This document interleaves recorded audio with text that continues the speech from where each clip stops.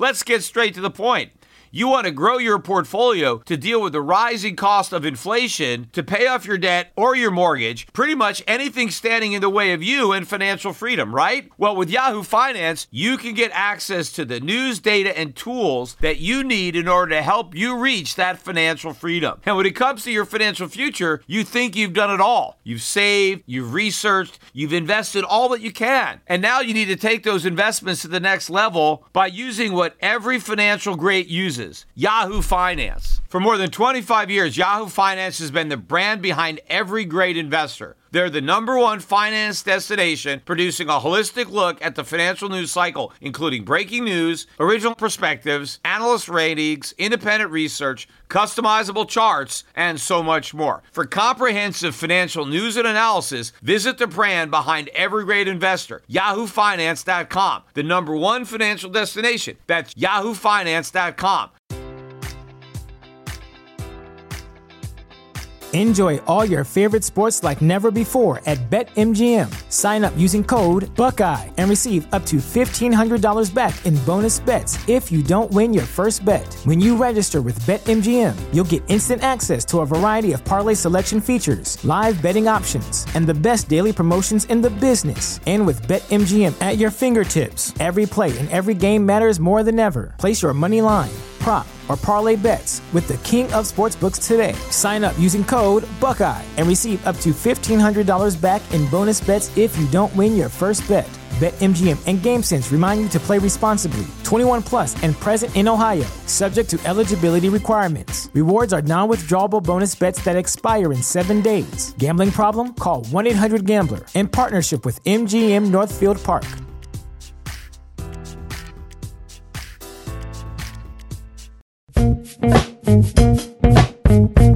The Peter Schiff Show. The U.S. stock markets finished off the worst week of the year with a gain, despite the fact that, as expected, the trade talks between the United States and China broke down today, and no deal. The new tariffs went into effect at midnight this morning. And, despite the fact that Trump is now retaliating by escalating the trade war, he still claims that the discussions are going well, that they're making a lot of progress. And none of that makes any sense, because if things are going well and you're making progress, you don't escalate the war. That makes no sense. All that is going to do is piss off the Chinese. So if everything is going so well, you would not want to do that. I mean, this shows that things are breaking down, that there's some desperation, and so Trump feels like he has to turn up the pressure in order to try to force the Chinese into a deal. Although I'm not even sure Trump believes a deal is actually better than the tariffs. I mean, first of all, I don't believe that Trump is going to be able to deliver the type of substantive, game-changing, great deal that he has been promising. So from that perspective, if Trump actually believes that tariffs are good for the U.S. economy because it means we're going to get some kind of windfall, that the Chinese are going to be sending us all this money, well, then maybe he prefers the tariffs to a deal that does not live up to the hype. But of course, Trump is wrong if that's what he believes. The tariffs simply represent taxes on the American consumer. They are just one type of tax. You can have a sales tax, you can have an income tax, you can have a tariff. All the taxes are paid by American people. It doesn't matter what you call them or how you want to levy them. That's where the money is coming from. And so if you think lower taxes are good, then you can't think tariffs are good unless you're going to offset the tariffs by cutting taxes someplace else and say, well, look, we're going to fund government through tariffs as opposed to funding government through another source. But the tariffs in and of themselves do not deliver a benefit to Americans. They simply make products that are subject to the tariffs more expensive to buy. So Americans have a choice: pay the higher price or don't buy the product. And it is the Americans who are the losers. But again, I'm watching the coverage of this on CNBC this morning from my hotel room, and I was listening to a discussion with Ron Insana, who's been on CNBC for many, many years. and he's kind of a regular, I guess. And so he's opining about this, and he's talking about, well, what China might do as retaliation, right? How China might get us back. And the one thing that he said that was correct was that, they could sell treasuries. They could stop buying treasuries. They could sell treasuries. And yes, that would hurt the US. But then somebody else was saying, but that would also hurt China because it would reduce the value of the treasuries they hold. No, it wouldn't. China has all short-term treasuries, so they can simply allow them to expire and not roll them over. I mean, China won't be hurt at all. It's not going to lose any money if it stops lending more money to the United States. It's the United States that is the loser because it loses a major lender, and now it has to find a new lender to replace China, and that, of course, could mean higher interest rates, higher cost of borrowing, or the Federal Reserve steps up, in which case it's more inflation because there's more money creating. But the one crazy thing that Insana said the Chinese could do to hurt America, to get back at America, is they could devalue their currency, which is an asinine statement. Right, but it is the same type of thinking that really permeates through the mainstream of the investing community, that somehow it hurts America if the Chinese reduce the value of their money. Now, there was actually a woman that was on the panel with him that was also on CNBC that actually picked up on this and actually said the right thing. She said that no, that would hurt China because it would basically be undoing the damage of the tariffs, right? If the Chinese respond to, let's say, a 25% tariff by debasing their currency by 25% so that the American consumer doesn't feel the pain of the tariff, well, then the Chinese feel the pain of the tariff. So that's not a retaliation against us. That is basically them throwing themselves on the hand grenade to spare us the pain of these tariffs. So that would not be something that the Chinese would do. A weak Chinese currency is good for America and bad for China. What the Chinese need is a stronger currency because that means their citizens are wealthier. That means the wages of their workers have more purchasing power. That means the Chinese can buy more stuff and enjoy a higher standard of living. Of course, the flip side is that a weaker dollar, which is what we're going to get, is going to hurt Americans. Rick Santelli, who is someone that I like quite a bit, but unfortunately, he's been getting quite a bit of things wrong since Donald Trump has been president. And he was saying today that America is the world's biggest customer, and so nobody can afford to lose America as a customer, meaning the Chinese are going to have to come to the table and do something because we're so important to China and the rest of the world because we're the world's biggest customer. And I don't disagree that we are the world's biggest customer. The question is why? And are we a good customer? Just because somebody is a big customer doesn't mean they are a good customer. And the reason that we're the biggest customer is because all the other countries lend us the money to buy the stuff that we really can't afford. So it's vendor financing. The Chinese loan Americans money so Americans can buy Chinese products. But is that really meaning we're a good customer? Because we can never repay these loans. So the only way that China can maintain this relationship with America is to keep lending Americans more money to buy even more stuff they can't afford and ignore the fact that they're never going to get repaid on the loans that have already been made. Now, if that's the case, we're not just the world's biggest customer, we are the world's worst customer because we're buying stuff we can't afford and we're writing checks that nobody can cash because if they tried, they would bounce. So really, the best thing that China could do is cut us off. Right? That's what happens. If you have a big customer that you have to loan money to, they're not actually buying from you. You're giving them stuff. Right? If you're lending somebody money that they're never going to pay back, it's not really a loan, it's a gift. And if you have to give your customer money to buy your products, you don't really have a customer. You're just pretending you have a customer. And that is the problem. The world doesn't want to admit that they've been financing deadbeat customers. No one wants to admit that America is not really a good customer because they don't want to, look for an alternative. So they continue to throw good money after bad, right? Continuing to vendor finance, loaning their deadbeat customer more and more money, and completely ignoring the fact that they're not going to get paid back, right? And the sooner this stops, the better. And maybe the pressure that Trump is putting on China will actually force them to do what they should have done on their own. right? Which is to get out of this arrangement and to stop vendor financing Americans and look for customers who can afford to buy Chinese products.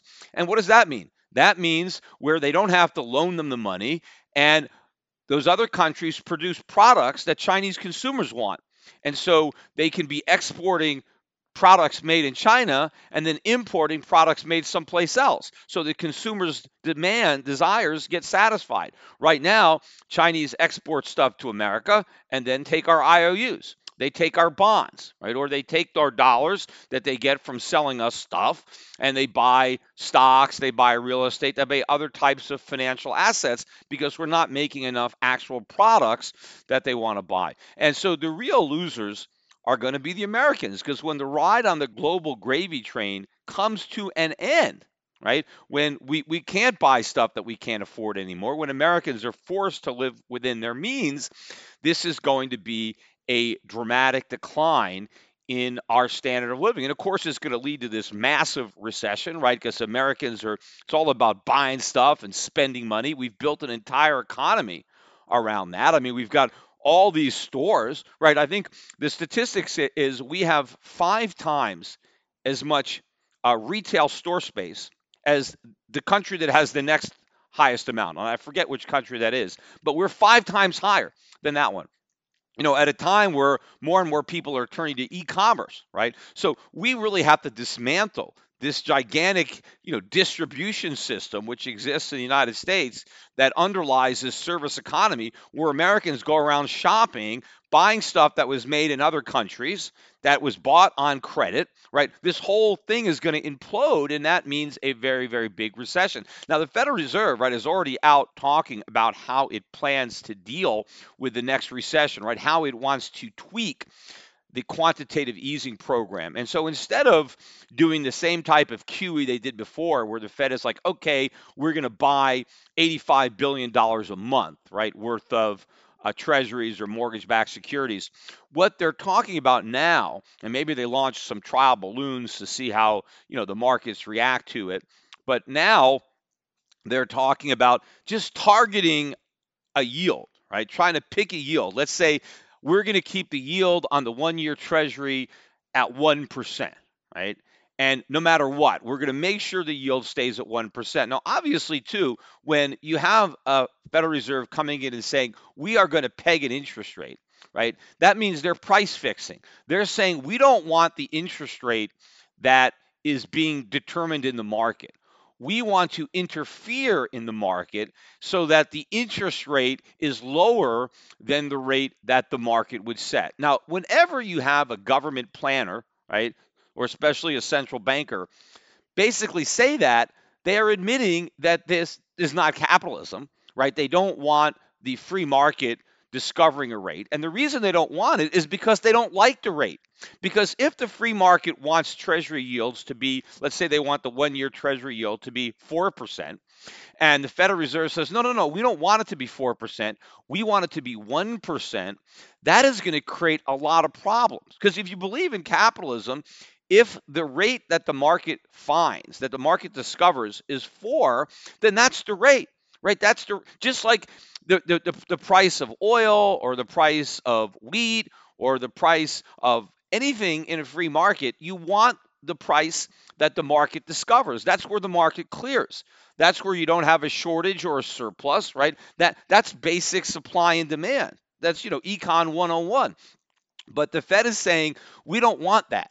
We want to set a rate that is materially lower than the rate that the free market wants. Well, that is the source of our problems. In fact, the reason the Fed constantly feels it has to artificially suppress interest rates is because we have so much debt as a result of the artificial suppression of interest rates in the past. That's why I pointed out the irony of that on my last podcast, that you now have the Federal Reserve kind of warning that there's too much corporate debt out there. Well, the reason there's too much debt out there is because they kept interest rates artificially low. And what they're saying now is, well, if there's another recession, we're going to do the same thing. We're going to keep interest rates artificially low to encourage over-leverage companies to go even deeper into debt. If interest rates are rising, that is a mechanism, that is a market mechanism for correcting that problem, because higher interest rates discourage borrowing and encourage savings. So if we have too much debt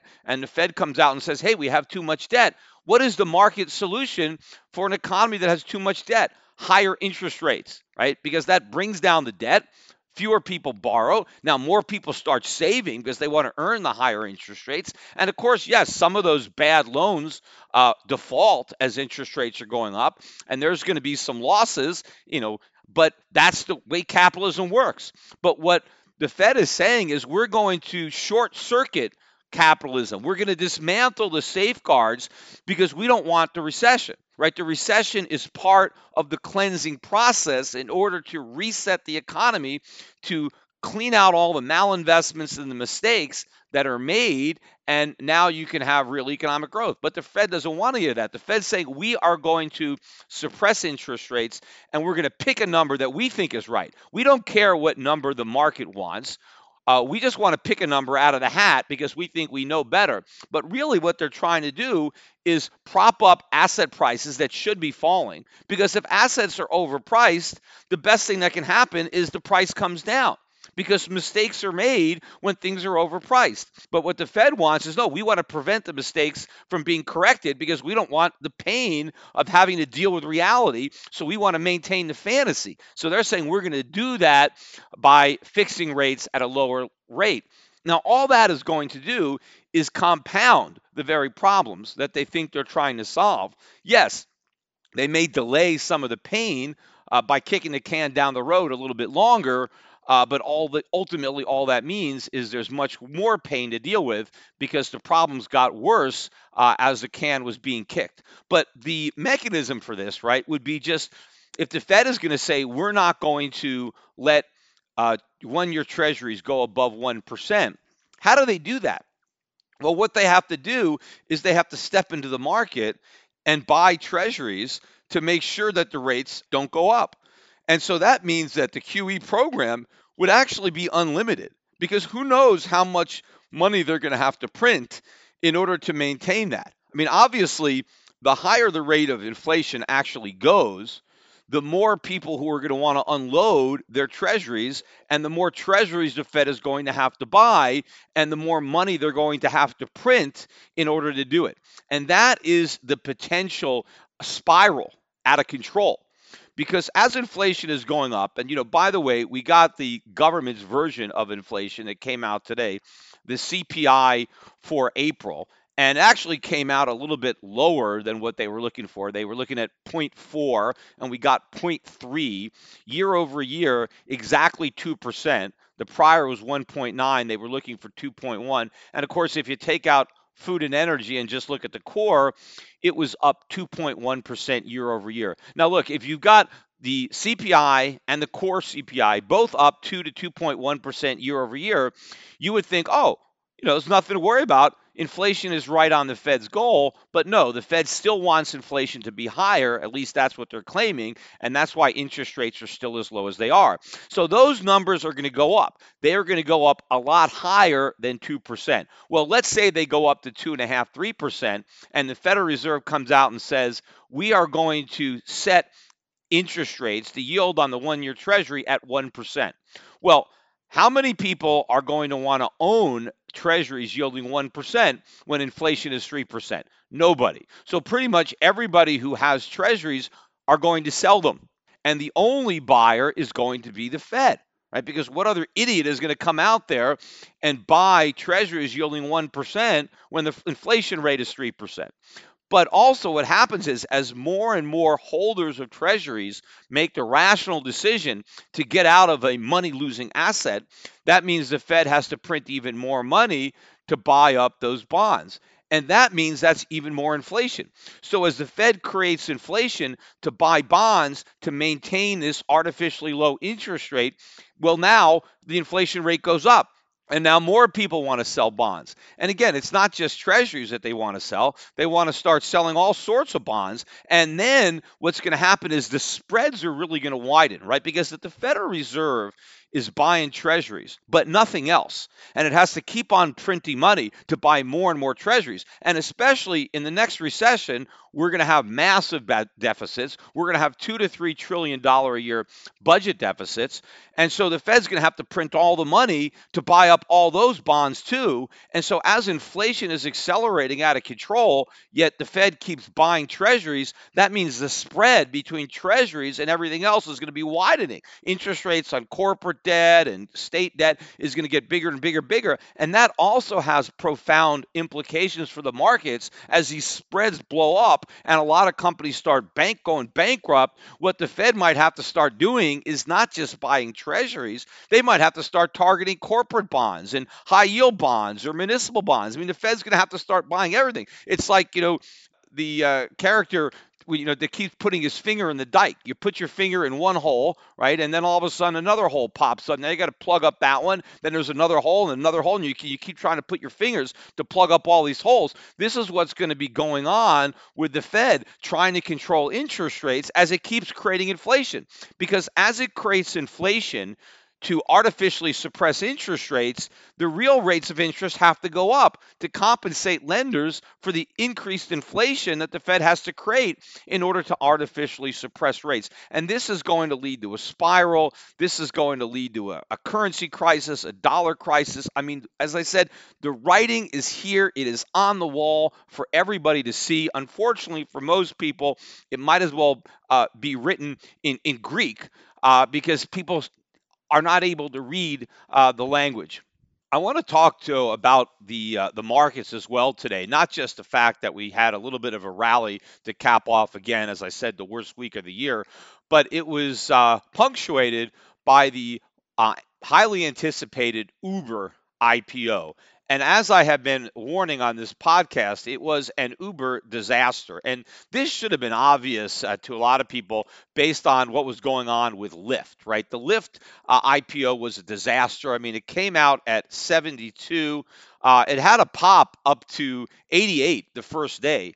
It closed today at 51.09, down 7.7%, new low on the year. In fact, it almost broke 50. The intraday low was 50.02. So the stock is down better than 30% from its IPO, better than 40% from its opening day high. And remember, when this happened, I said the reason that I thought that Uber was going to rush its IPO was because it wanted to hurry up and go public before Lyft got any lower.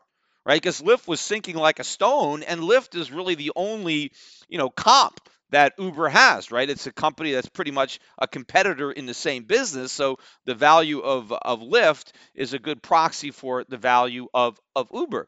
And you might have thought, hey, why didn't Uber just cancel and wait for a better environment? See, I thought that, no, that would be a big risk because if they waited too long, the door might be shut. I mean, Lyft could sink so much that they wouldn't even be able to go public. So they rushed it out as quickly as they could, and they ended up pricing it yesterday at the very low end of the range, right? They were looking at a range of I think 44 to 50 or something like that. And they ended up with a $45 price, which was a much, much lower valuation, maybe like 80 billion. They were initially talking before the Lyft IPO or on the day of the Lyft IPO. Uber was supposed to be like 120 billion. So, far from that. But then they were having a hard time opening the stock. And the stock actually opened at $42 a share. That's $3 below the IPO price. I mean, it broke the syndicate bid before the opening tick. Now, I can't even remember the last time I saw an IPO open like that, right? Meaning that the people who bought it in the open market actually got a better price than the people who got the shares on the IPO. Which normally doesn't happen. Normally, everybody wants the shares on the IPO. Those are the lucky guys because they buy it on the IPO and then they get to sell it when it opens and the public buys at a higher price. But this time, the people who got shut out, the people who didn't get any stock, right, who had to go into the market and buy it, they got a better price than the people who were able to get the stock because they had the connections on the IPO, which basically means nobody wanted this stock. People got stuck with this stock. Maybe they were just doing it. They were doing a favor for their broker just so they can maintain their relationship to continue to get access to more IPOs that are good, they took ones that they didn't want. So this was a disaster. The stock immediately sold off all the way down to 41.06. It rallied back intraday, but it never got back to the $45 IPO price, and then rolled over and closed at 41.57, down 7.6% on the day. So if you were lucky enough, or unlucky enough rather, to have gotten shares of Uber on the IPO, the day of the IPO, you're already down 7.6% on your purchase. And the bad news is the bottom's probably not in. I mean, who knows how much further these stocks are going to fall before they find some kind of bottom, especially if the bear market rally is over. Right now that we no longer have a trade deal, right? So now that that's off the table, now that the Fed is not quite as dovish as people were hoping, at least superficially. Now that we're going down, if the markets are going to correct down to the lows, these new IPOs have that much more damage potentially because they don't really have any history, and so they're very speculative stocks, and there could be a lot of selling in these names. I mean, ultimately, the market probably isn't even big enough for both Lyft and Uber, so they're either going to have to merge, one's going to have to buy the other. I mean, my guess might be that the one that runs out of cash first is the one that has to be acquired. Right, and they're in like an arms race right now where they keep spending money to try to grab market share. In the meantime, all this is done at the expense of profitability, which neither of these two companies have. But people buying into these stocks, this is a very, very risky game because nobody even knows, what the future is going to bring. I mean, normally in a real environment where we had normal interest rates, where the Fed wasn't artificially suppressing them, I don't think money-losing companies like this would be able to come public. I would think that a company would have to prove that it had a viable business model and was able to generate a profit before it would go public, before it would be, an acceptable investment for mom and pops, right, to put it in their IRAs or whatever they're doing. You would at least have to be buying into a business that has proven that it makes sense, at least that it's made sense in the past. I mean, nobody knows about the future, right? So a company can be profitable now and things could change, right? The market can change, new competitors can emerge, right? Nobody knows what's going to happen in the future, but you at least know what happened in the past. And when you buy a company, the future is unknown, right? So you have all that risk.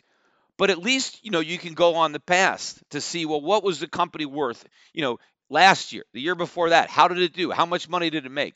But if you're getting into a situation where not only is the future unknown, but so is the past, because the stock that you're buying hasn't even proven that it was able to make money before you bought it, then how the hell do you know that it's ever going to make money after you buy it? I mean, you don't even have reason to believe that. I mean, if a company's been around for decades and it's been making money year after year after year and paying dividends, you can reasonably assume that it's probably going to continue to do that in the future. Now, there's no guarantees. Things can change in the future. That's an unknown, but we know the past.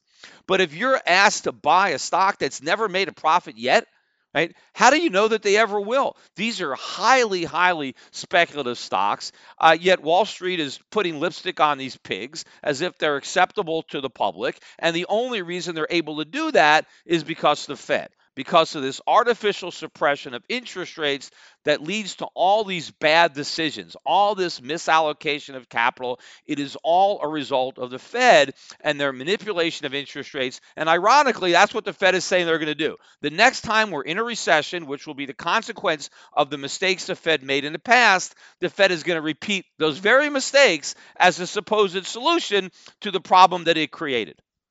One thing I wanted to mention, though, before I get into the topic of Bitcoin and the debate that I had here at the SALT conference yesterday, I wanted to just make a quick point about what I said on the last podcast regarding women's tennis players, because then I got another email from a podcast listener to try to say, no, the woman who had emailed me saying that, hey, Peter, the reason that women are getting paid more is because people prefer to watch women play tennis, right, for a number of reasons. And I said, well, maybe that's the case. Maybe people do prefer women's tennis. I don't know, based on the style. But this guy sent me some statistics to show that that is definitely not the case. At least, if you look at Wimbledon, the most recent Wimbledon, he pointed out that the men's semifinals, right, which all took place on one day, right, and the women's semifinals took place on another day, that if you wanted to buy tickets to watch the men play tennis, the price of those tickets was 6 times as high as the price to watch the women's semifinals. So that would show that in the free market, right, people think men's tennis is more entertaining than women's tennis. So people were willing to pay 6 times as much money to watch the men's final as they were to watch the women's final. Now, maybe, the men's finals, there could have been some other variables. They were a little bit more competitive. Maybe you had better players,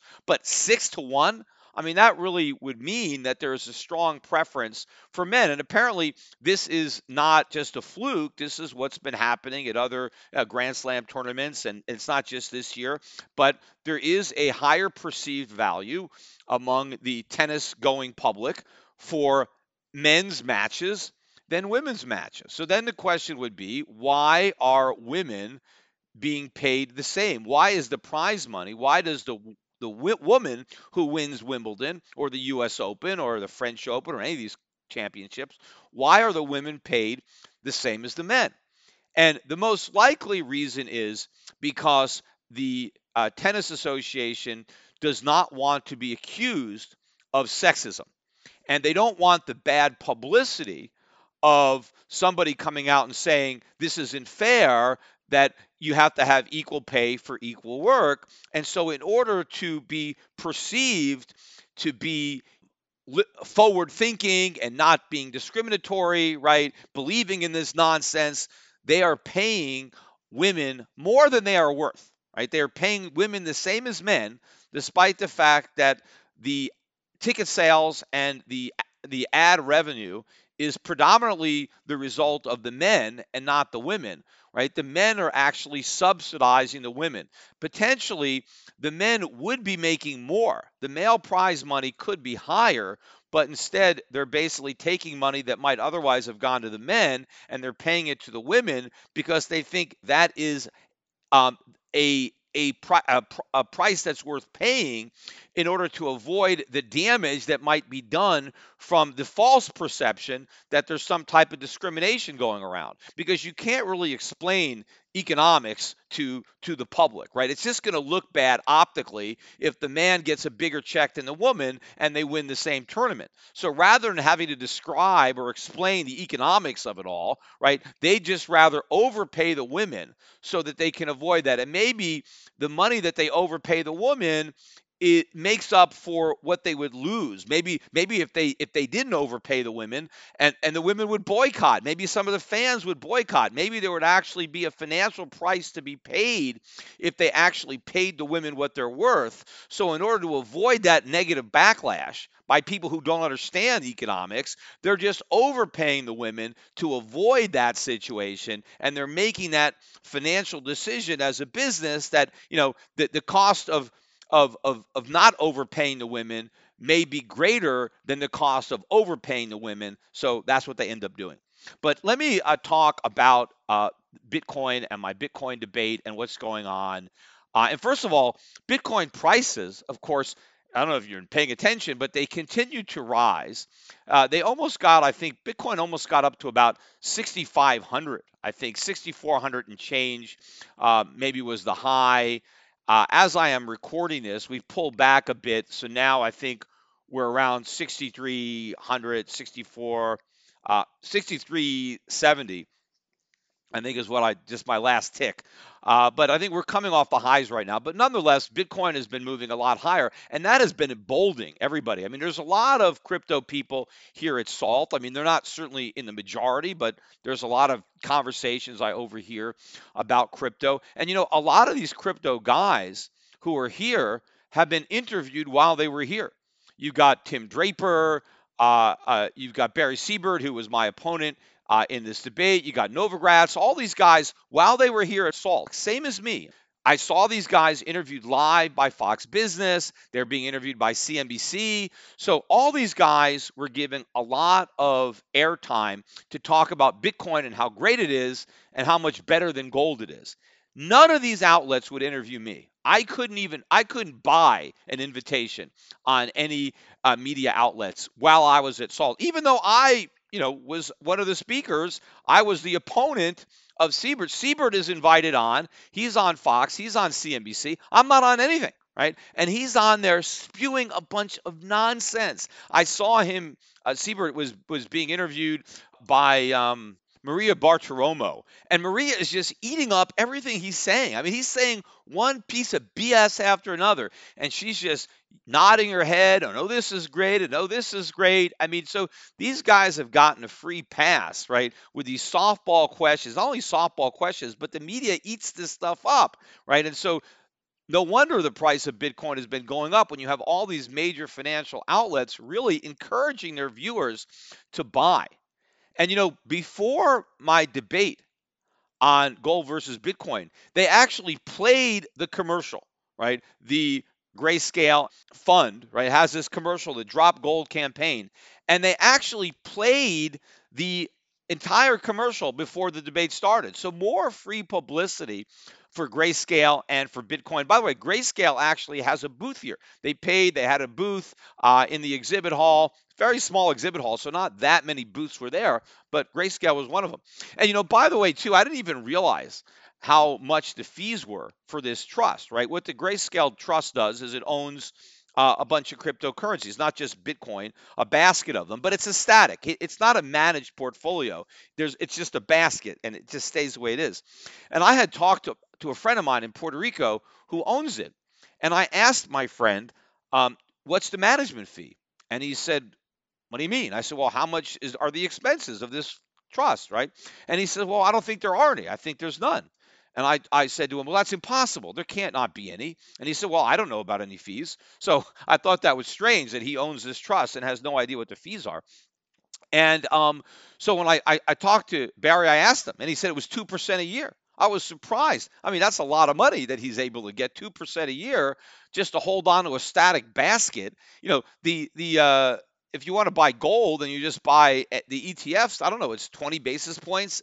So 1/10 the amount of fees. And of course, if you just buy gold and put it in your safe at home, the fee is zero. But remember, one of the big knocks that Barry had on gold was, oh, it's expensive to store. Well, not nearly as expensive as storing shares of his trust, which is 2% a year. So I thought that was crazy that he's able to charge so much, and a lot of people buying it don't even realize what they're paying. But anyway, I thought that the debate, went pretty well as far as I could tell. I got a lot of feedback from people who were there that said that I just completely crushed them. But I'm sure that there were some diehard Bitcoin enthusiasts in the crowd that would have the opposite opinion. Because if you're already drunk to Kool-Aid, it kind of doesn't matter what you hear.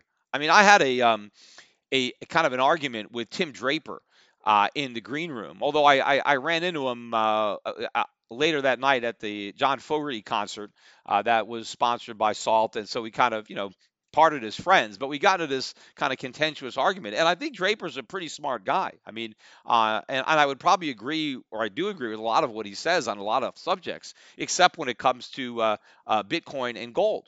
But he seems to have the same attitude now about Bitcoin and other cryptocurrencies that Novogratz has and that Siebert has, and pretty much this is what sums it up. This is what they're all saying, and it seems like everybody is now on message. So everybody in the crypto community is kind of going with this script, and basically this is what it is. Bitcoin has won, right? Bitcoin has proven itself, and it is now the new gold, right? So the battle is already over. Gold lost and Bitcoin won. So if you still have gold, you're a fool. You don't realize that it's already lost the battle to Bitcoin. So Bitcoin has now proven itself to be the new gold. And now it has now taken on all of the functions that gold used to have. It is the new store of value, right? This is a bunch of nonsense. And what they're saying is the reason that this is the case is because they say that gold is kind of unique among metals in that it's the only metal that has value despite the fact that it has no use, right? It's valuable just because, right? People like gold just because they like it. Unlike other metals that actually have uses. So they'll say, copper has a use or nickel has a use and zinc has a use. So all these metals have value because people use them.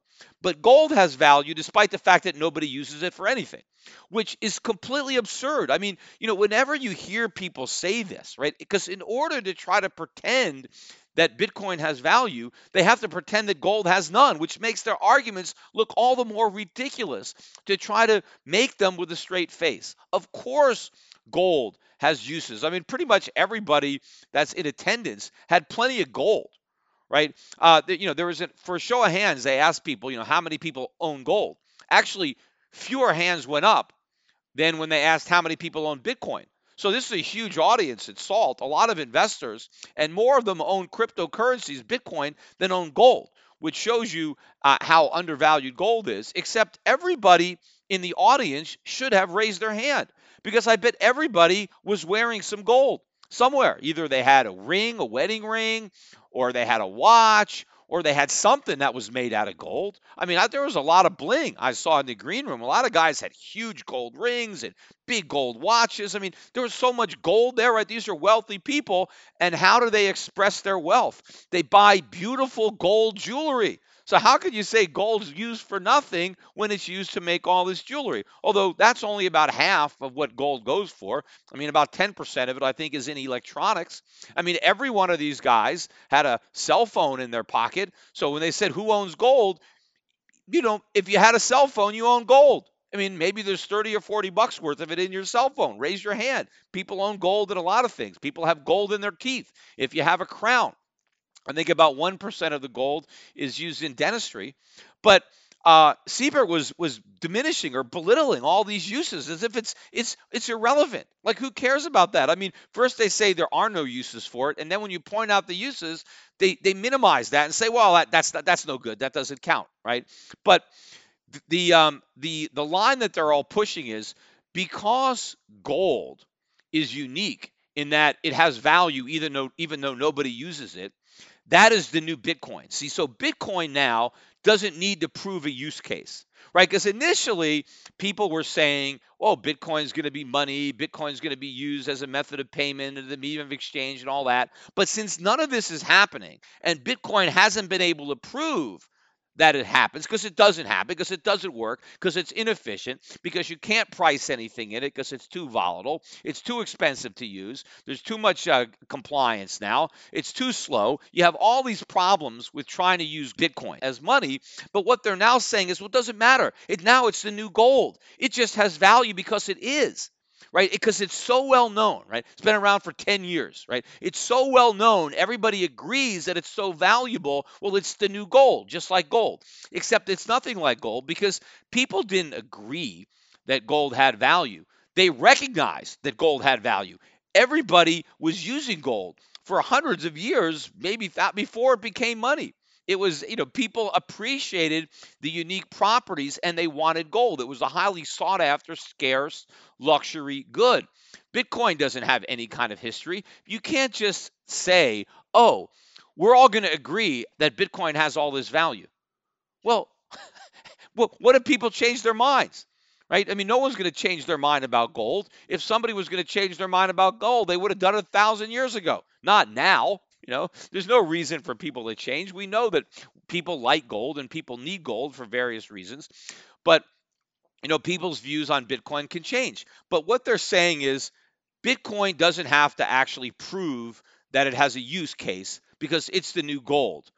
In contrast to all the other cryptocurrencies, because, right, there's lots of other altcoins. And what they're all saying, and everybody's saying the exact same thing, is that all these other cryptocurrencies, they have to prove that they satisfy some kind of niche, that they have some type of use case in order to stay relevant and have value. So in other words, Bitcoin is gold, but all the other cryptocurrencies are like copper or nickel or zinc, right?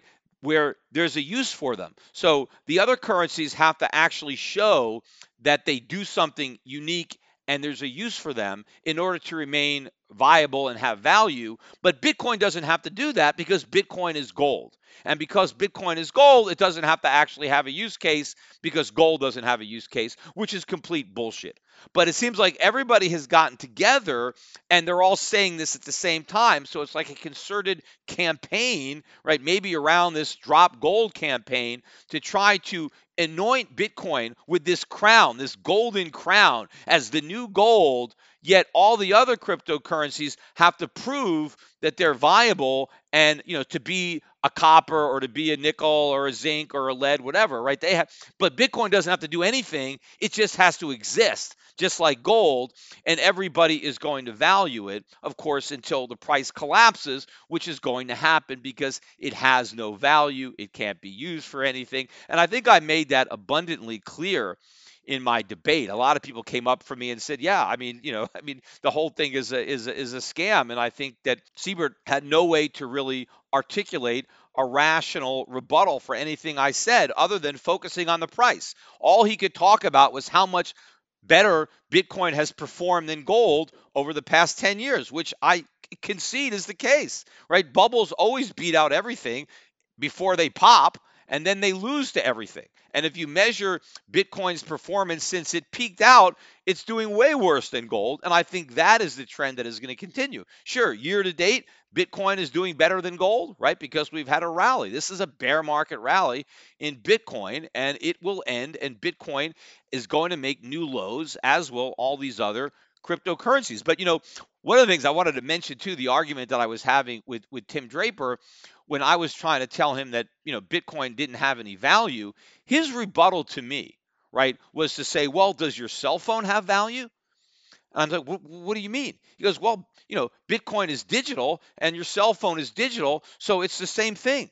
And I couldn't, even imagine that Draper was trying to tell me that Bitcoin was like my cell phone, because Bitcoin is nothing like my cell phone. I said, my cell phone is valuable because it does stuff, right? I can use it for things. It's a communication tool. I can talk to people. They can talk to me, but it's also a computer. I've got a calculator in there. I can search the internet. I can do all sorts of stuff. I can be entertained. I can listen to music. I can watch movies. I can do all sorts of things with my telephone. I can't do anything with my Bitcoin. How are you saying that Bitcoin is the same as this telephone? That's the kind of nonsense, because they want to talk about it like it's a technology. Then he told me Bitcoin was the same thing as the internet, right? Or the computer. I said, no, it's not. Bitcoin isn't the internet. Bitcoin isn't a computer. I could use a computer. Computer makes my life more efficient. It reduces my overhead of my business. There's all sorts of things. The internet, you can't, but people fall for this. They just say it. It's like a new technology. The Bitcoin isn't the technology. Now, if you want to say that blockchain is this new technology, okay, maybe it will be. We'll see. But blockchain is not Bitcoin. And just because you buy into Bitcoin doesn't mean you got a stake in blockchain. You don't own anything, right? Blockchain may be integrated into the global economy. And the way it would work would be if you put real assets on a blockchain. So if ownership of gold, right, was through a blockchain, or, stocks or real estate or other assets were digitized for the purpose of ease of exchange, so that it's easier for you to sell. Like, I was speaking to a guy this morning, and they were in the business of securitizing individual pieces of real estate, where you can tokenize a building, and almost like creating your own REIT. And then instead of selling the entire building, you can just sell off the tokens, and they could be on an exchange. And there's all sorts of interesting things that maybe could incorporate real assets digitally, right? That's fine. But if you're talking about making up a non-existent asset out of thin air and just pretending it has value, one of the reasons it is so easy to transfer Bitcoins is because you're transferring nothing. And it's obviously going to be less expensive to transfer nothing than transfer something. People talk about, oh, it's easy to divide Bitcoin. Of course it's easy to divide it. You're dividing nothing, right? If you have a full Bitcoin, you have nothing. If you have a half of Bitcoin, you have half of nothing. Well, half of nothing is nothing, right? It's nothing like gold. If I have an ounce of gold, I have an ounce of gold. I can do all sorts of things with an ounce of gold. If I divide it in half, I have 2 half ounces of gold, right? They're each worth half of a full ounce because I can only do half as much with it. If I'm going to make jewelry out of it, I can make half as much because I only have a half an ounce of gold as opposed to a full ounce. So when you're dividing gold, you're dividing something. When you're dividing Bitcoin, you're dividing nothing. And no matter what percent of nothing you have, whatever number you multiply by 0, the result is 0, right? So that's all you're doing. And they can't differentiate between these. And of course, I told Draper, if Bitcoin is like my cell phone, then it should be going down in value, right? Because when I didn't buy my cell phone thinking my cell phone was going to go up. I know my cell phone is going to lose value as better and newer cell phones are developed in the future. Well, why would Bitcoin be any different? Why should the price of Bitcoin go up? It shouldn't. Price should go down if people are going to come up with a better one. But of course, it shouldn't even have any price because I can't do anything with it. I can do a lot of stuff with my cell phone. I can't do anything with my Bitcoin. The only thing you can do with your Bitcoin, right, is give it to somebody else. And why does that person want it? Because he wants to give it to somebody else. And why does he think he can give it to somebody else? Because he thinks the price is going to go up, right? That is the entire demand. That is the entire use case for Bitcoin. It's to buy it so that you can sell it to a greater fool who's going to pay an even higher price than you paid. See, the problem is when it's the greater fool theory of investing is eventually you run out of fools. Eventually, you're the last fool and you're left holding the bag.